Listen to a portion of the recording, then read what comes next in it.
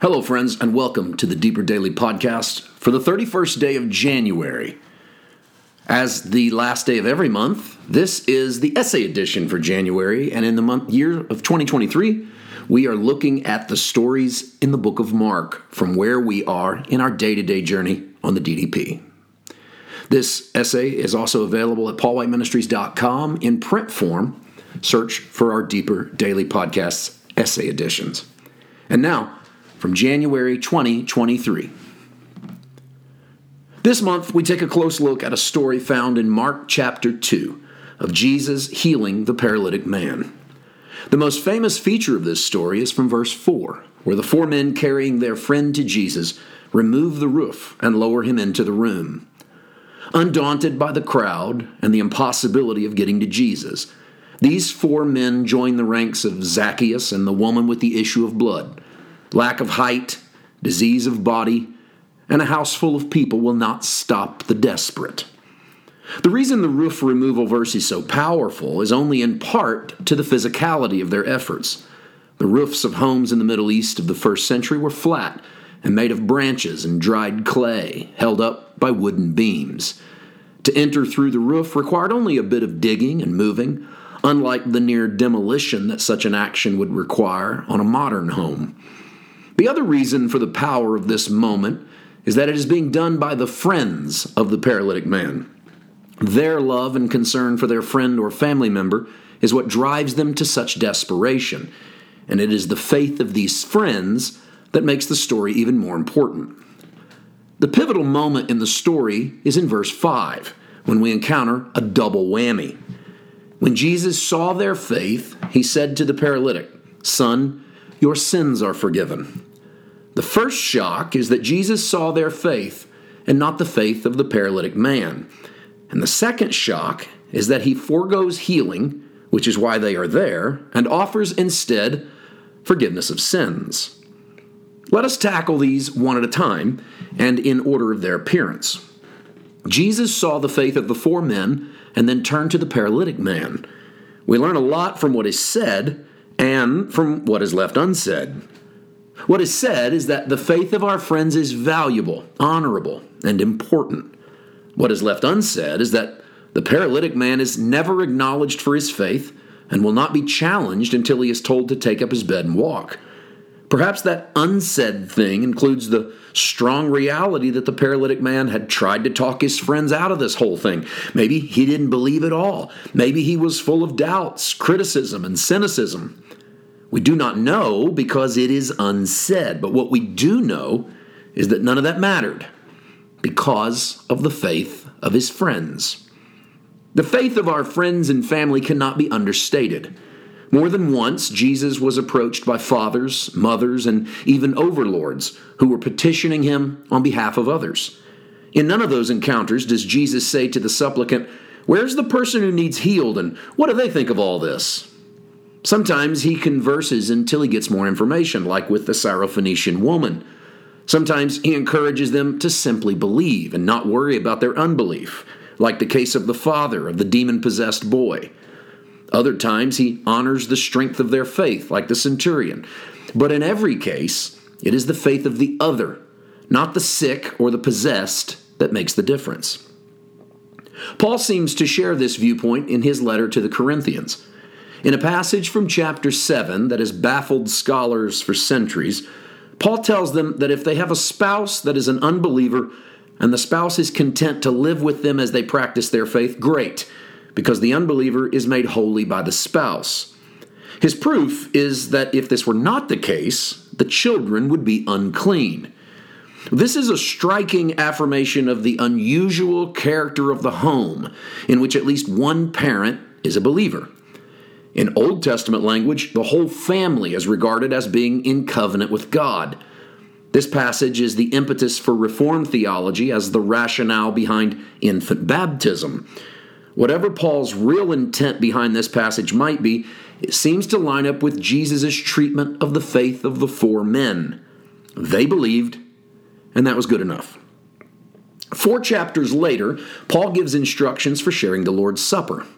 Among the instructions, Paul encouraged the believers to wait on one another before partaking, as the very receiving of the meal was to be done as a sign of unity. Just as the table of the Lord held a Judas, the table we partake of in the church is full of sinners. In fact, there is no room in communion for the sinless.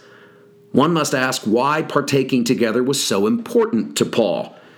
Contextually, it unified the rich and the poor, as it forced everyone to eat at the same table, and perhaps that tells us a lot about the body and the blood as being received on level ground. No one is better than anyone else. I think he wants them to wait because they are part of the body, and what one person lacks is made up for in another person's abundance. In other words, we partake together because someone else brings faith to the table where I bring doubt. The second shocking aspect of Mark 2:5 is, "Son, your sins are forgiven." If you aren't shocked, that's because you're viewing it from the other side of the resurrection. And the heartbeat of your faith is that Jesus has forgiven you of your sins by the shedding of his blood on the cross. But in Mark 2, none of that has happened. Jesus is a guy from Nazareth who's done a few miracles.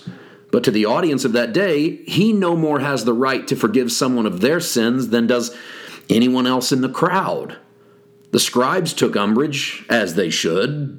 They are scribes, and scribes copied the sacred texts, and they know those texts better than anyone else. They knew that Exodus declared that God could clear the guilty and forgive transgressions, and that Isaiah said this belonged to the Lord.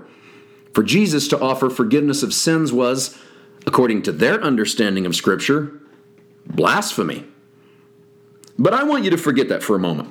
Push aside how they felt and what scriptures they were using, and ask yourself one thing that is shockingly easy to overlook right here. How can this man be forgiven of his sins without confession, repentance, and maybe most importantly, without the shedding of blood? I'm asking these things from a Christian perspective, for they constitute the formulas that we adhere to in the formation of our salvation theology. We confess with our mouths the Lord Jesus and believe in our hearts that God has raised him from the dead. We confess our sins, and he is faithful and just to forgive us our sins and to cleanse us from all unrighteousness. We repent and are baptized for the remission of sins. The blood has been shed for us and applied to our lives, and in it we have obtained redemption, forgiveness of sins. I just used snippets of a lot of different verses to give an overview of what the process looks like. The paralytic man did none of these. And be careful with the, well, he was on the other side of the cross, so those things weren't available argument. In his world, admission to the family of God came through bloodline, sealed with physical circumcision. Forgiveness of sins was seen as God's response to our sacrifice, be it one of blood or commitment or honor. The Hebrew Bible teaches that forgiveness of sins was available through prayer and repentance, as in the cases of Jonah and Esther. But that definition is often given by Judaism in response to the fall of the sacrificial temple system. Modern Judaism teaches repentance, prayer, and the doing of good deeds. But our paralytic man was living in temple Judaism, and blood was vital. Hebrews repeats a statement from Leviticus that without the shedding of blood, there is no remission of sins. So which is it? Can the paralytic man be forgiven his sins without the shedding of blood? If the answer is no, then Jesus cannot forgive him until after he has died on the cross. Well, even the cross belies this fact, as Jesus says, "Father, forgive them, they know not what they do," and he has not yet finished the work. We need to understand that the terminology for forgiveness and remission is often what is tripping us up. These terms are sometimes interchangeable but hold multiple meanings. To be forgiven can be both a done deal on the part of God and an unclaimed gift on our part. He has forgiven whether we receive it or not. We're not less forgiven because we do not receive, but we walk only in what we know. And thus we retain the knowledge of our own sin and live beneath the condemnation. When Jesus gave the Holy Spirit to his disciples, he told them that whoever's sins they retain, they are retained, and whoever's sins are remitted, they are remitted. Did this mean the disciples had the power to forgive or deny forgiveness? No, that power is the Lord's. But it did mean for them, and it does mean for us, that we can release people from guilt and condemnation, or we can hold their sins over them and make them constantly aware. God does not hold man's sins against them. See 2 Corinthians 5:19. But we often do. We need to stop it. We have the power to stop it if we choose to use it. That is the real power of the Holy Spirit. Without confession and without repentance and without blood, Jesus forgave the man of his sins because only Jesus, he who was one with the Father, can do so. The blood is not required to appease God. The blood is required to appease us.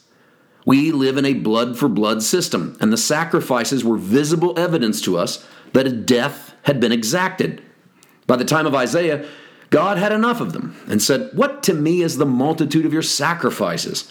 I have had enough of burnt offerings of rams. I do not delight in the blood of bulls or of lambs or of goats." Isaiah 1:11. To prove to the scribes that he indeed did have the authority to forgive sins, Jesus turns to the paralytic man and for the first time challenges his faith. "Rise, take up your bed, and go home." The paralytic man does not have to rise. He can keep right on laying there. This is his opportunity to show his own faith in Jesus. And I think he rises not only because he wants to walk, but because he has been forgiven of whatever it was that put him there in the first place. We bring our entire lives with us when we walk into the room. Everything we have experienced and done is in there somewhere, shaping us and making us what we are. The man entered paralyzed and received forgiveness of sins.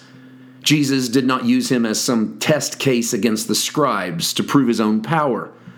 The man needed forgiveness of sins, and he needed it first. His sin was his life, and he brought it with him when they lowered him into the room. Once he could receive forgiveness, he could walk. What is easier, Jesus asked, to say you are forgiven or to say, take up your bed? It is surely easier to say you're forgiven, but to actually be forgiven proves that everything else is easy. There is a lot to take away from this amazing story, and I'm sure I have left a lot undone.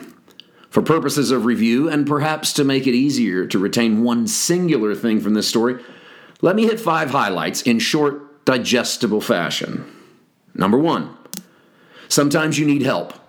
You cannot get to where you need to go unless you let someone else carry you, believe for you, and tear off a roof or two on your behalf.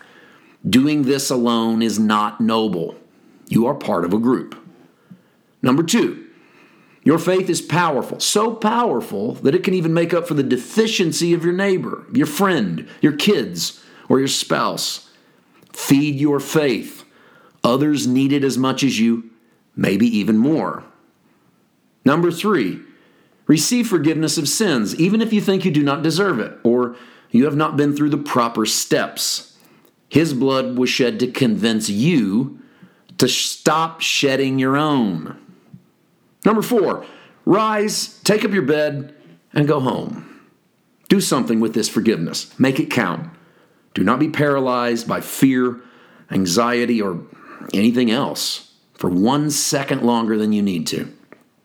And number 5, someone will always call you names, and they will do it while quoting Scripture. The scribes did it to Jesus.